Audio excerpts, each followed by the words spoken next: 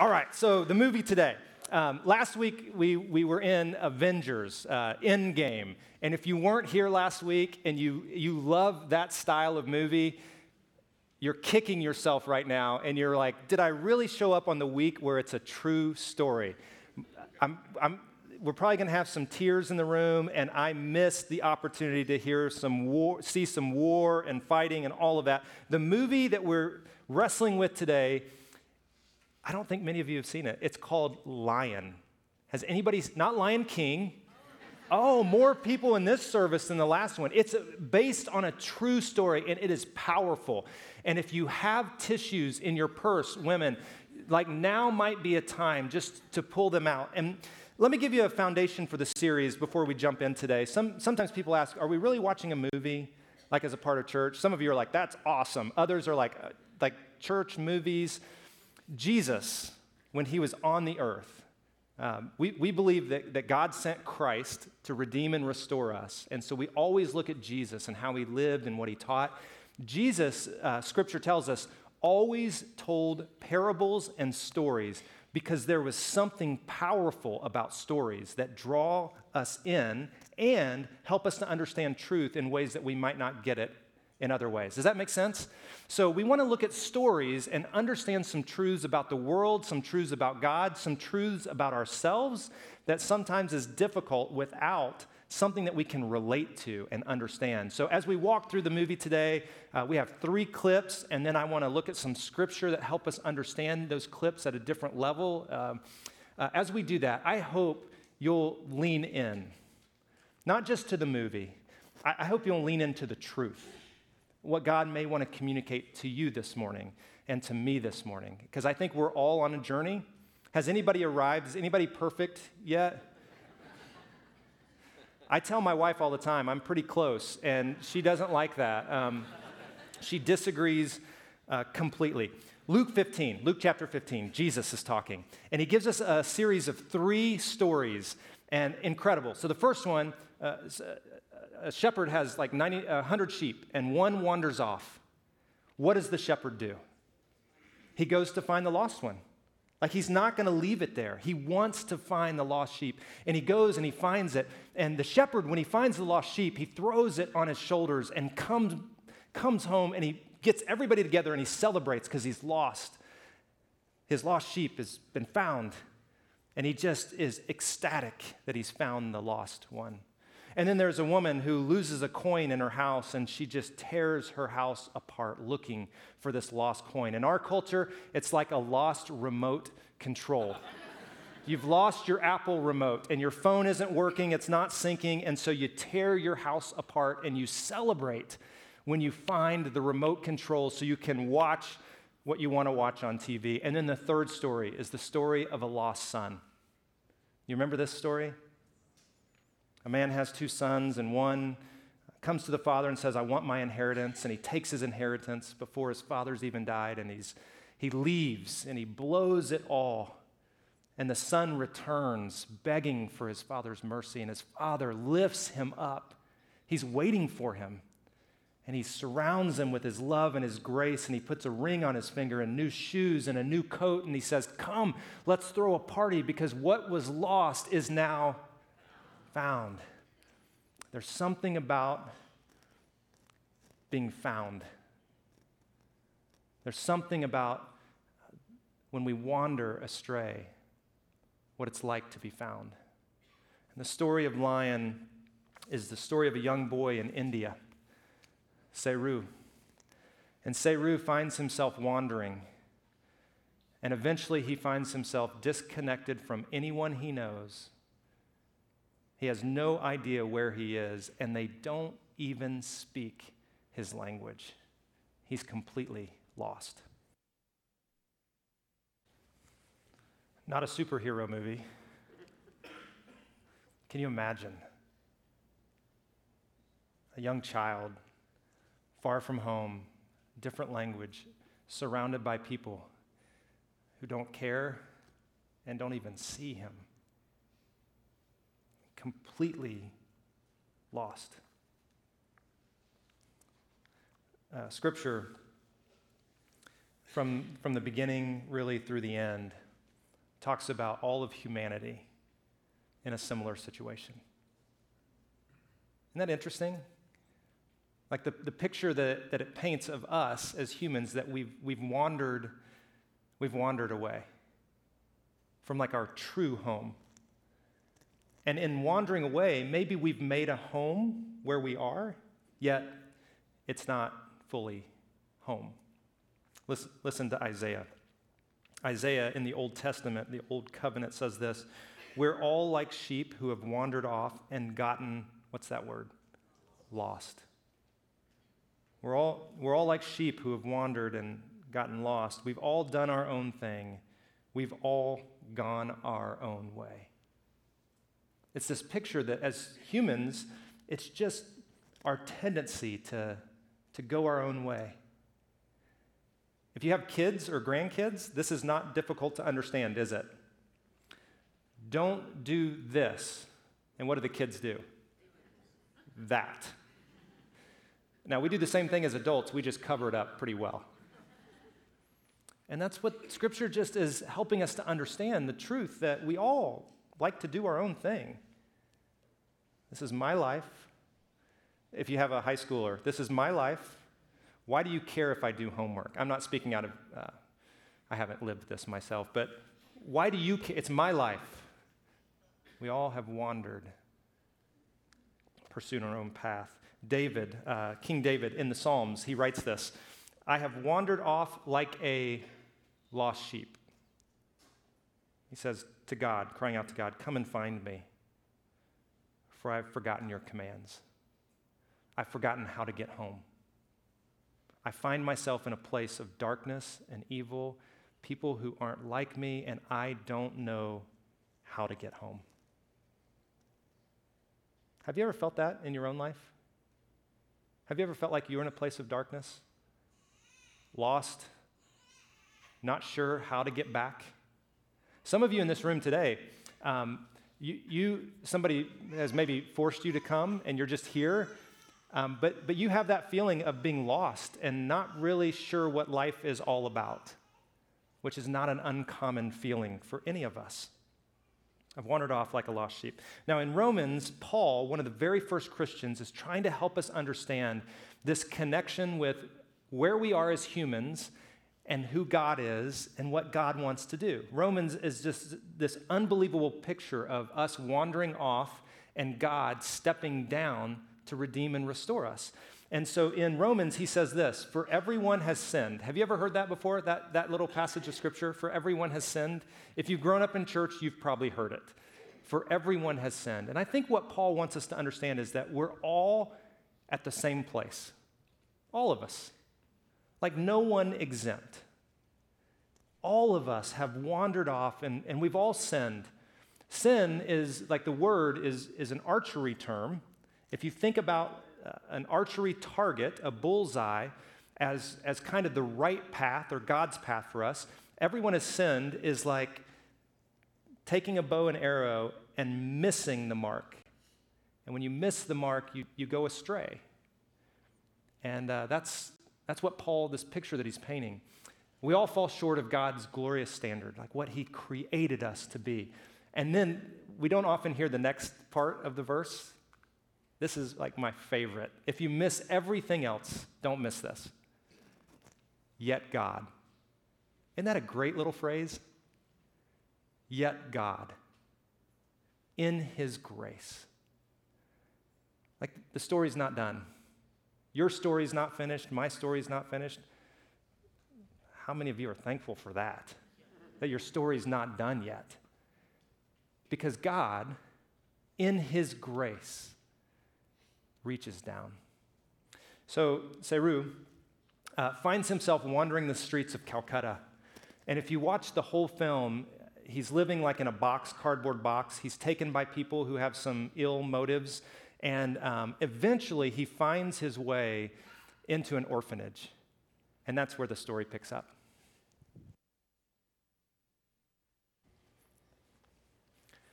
I have a hard time with that part.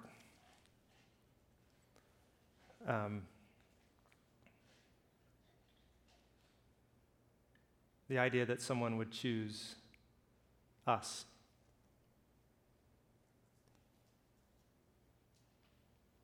even with our baggage.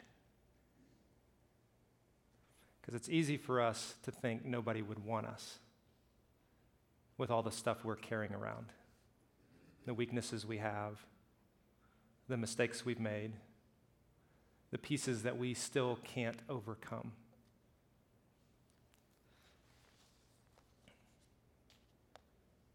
But God, in His grace, yet God in His grace chooses us, adopted. Some of you this morning just need to hear that God chooses you. With all the backstory and baggage and brokenness, God chooses you.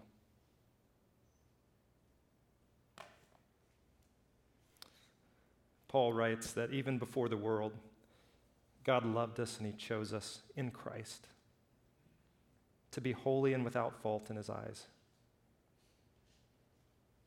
God decided in advance to adopt us. Yeah. You're chosen. Like He chooses you. And He doesn't just choose you, but He brings you into His family. He brings us to Himself through Jesus. Now, I wish we had time just to sit in that for a little bit.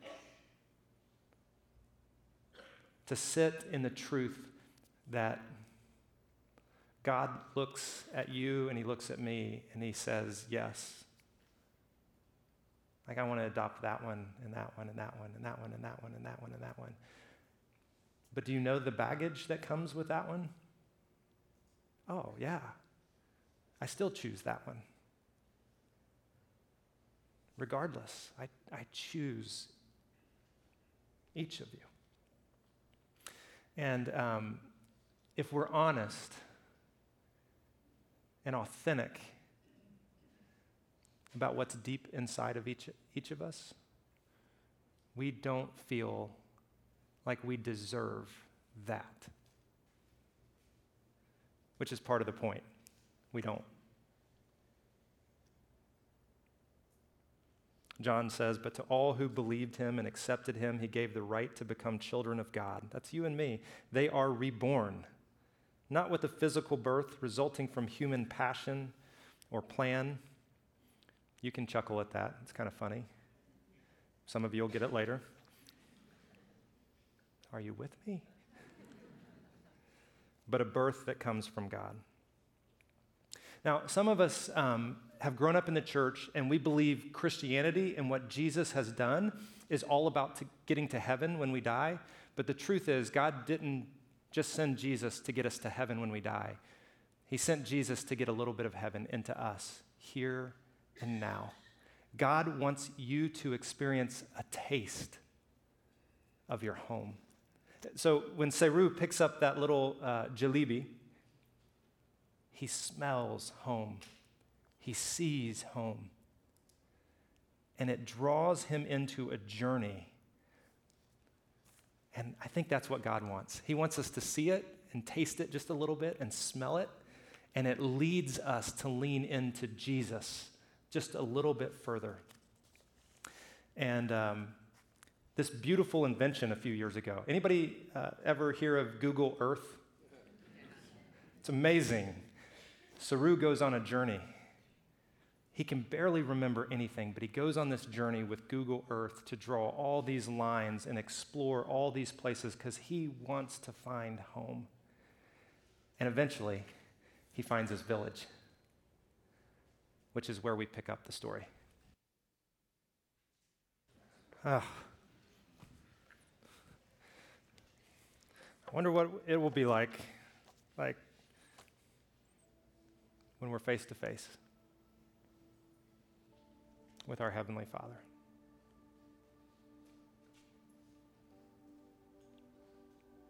The joy and there's so many little ties to truth in here. You know, what's his words to his mom? What'd he say? I'm sorry. I'm sorry. And what does mom say? Oh, how I've looked for you. Oh, how I've looked for you.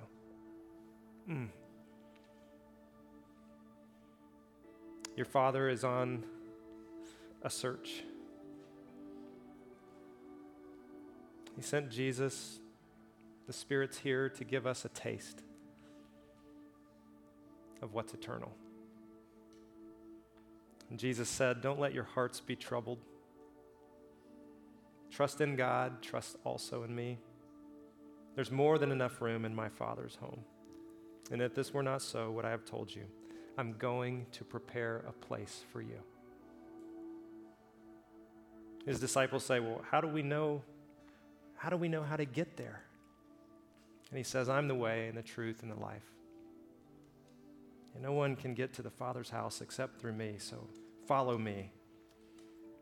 And still we're like, well, but how can we follow you? And he says, if you love me, obey my commands. And I'll ask the Father, and he'll give you another advocate who will never leave you. He's the Holy Spirit. I wonder today, which Seru are you? Which Seru are you? Are you the one on the streets of Calcutta, lost, in darkness, wondering where your home is? Are you the Seru who's been adopted, yet there's still something missing? You feel like you've leaned into the adoption of Christ, yet you still know there's something out there, and there's still a journey to be had. Which Seru are you in the story? We're all on a journey, and God is searching. John, later in his writings, wrote this, which I just think is an important reminder. If we claim to be without sin, in other words, if we claim not to be lost, we're just deceiving ourselves. The truth isn't in us if we claim to have arrived at home here and now. So he says, if we're honest with God, if we confess, I'm sorry. If we confess, I'm sorry. What does it say? God is, what's that word? Faithful and just, and he'll forgive us our sins, purify us. Isn't that a great promise? Isn't that a great promise? Would you stand? We're going to sing one last song, and as we do, we have some stations around the room, and there's candles in the back of the room, and maybe you feel like you're the Seru who's in darkness, and so maybe you want to light a candle and just ask God's light to be with you. There's communion in the back of the room and some here at the front, and maybe today you need to be reminded that you are adopted, chosen by God, and that's what communion is all about. It's a reminder. And we need to regularly come back to be reminded, God chose me in Christ to be a part of his family. So take the bread and the cup, which represents his body, his blood poured out for you. And then there's a prayer team back in the back corner over here, and maybe you just need someone to pray for you. We just want to give you some space to respond to God however you need to respond. Would you bow your heads as I say a prayer? Father God, in this room, there are some who feel like that little child, Seru, and who feel lost. God, today I pray that we would turn back to you, that we would receive the gift, that like Seru eventually was able to say, I'm sorry.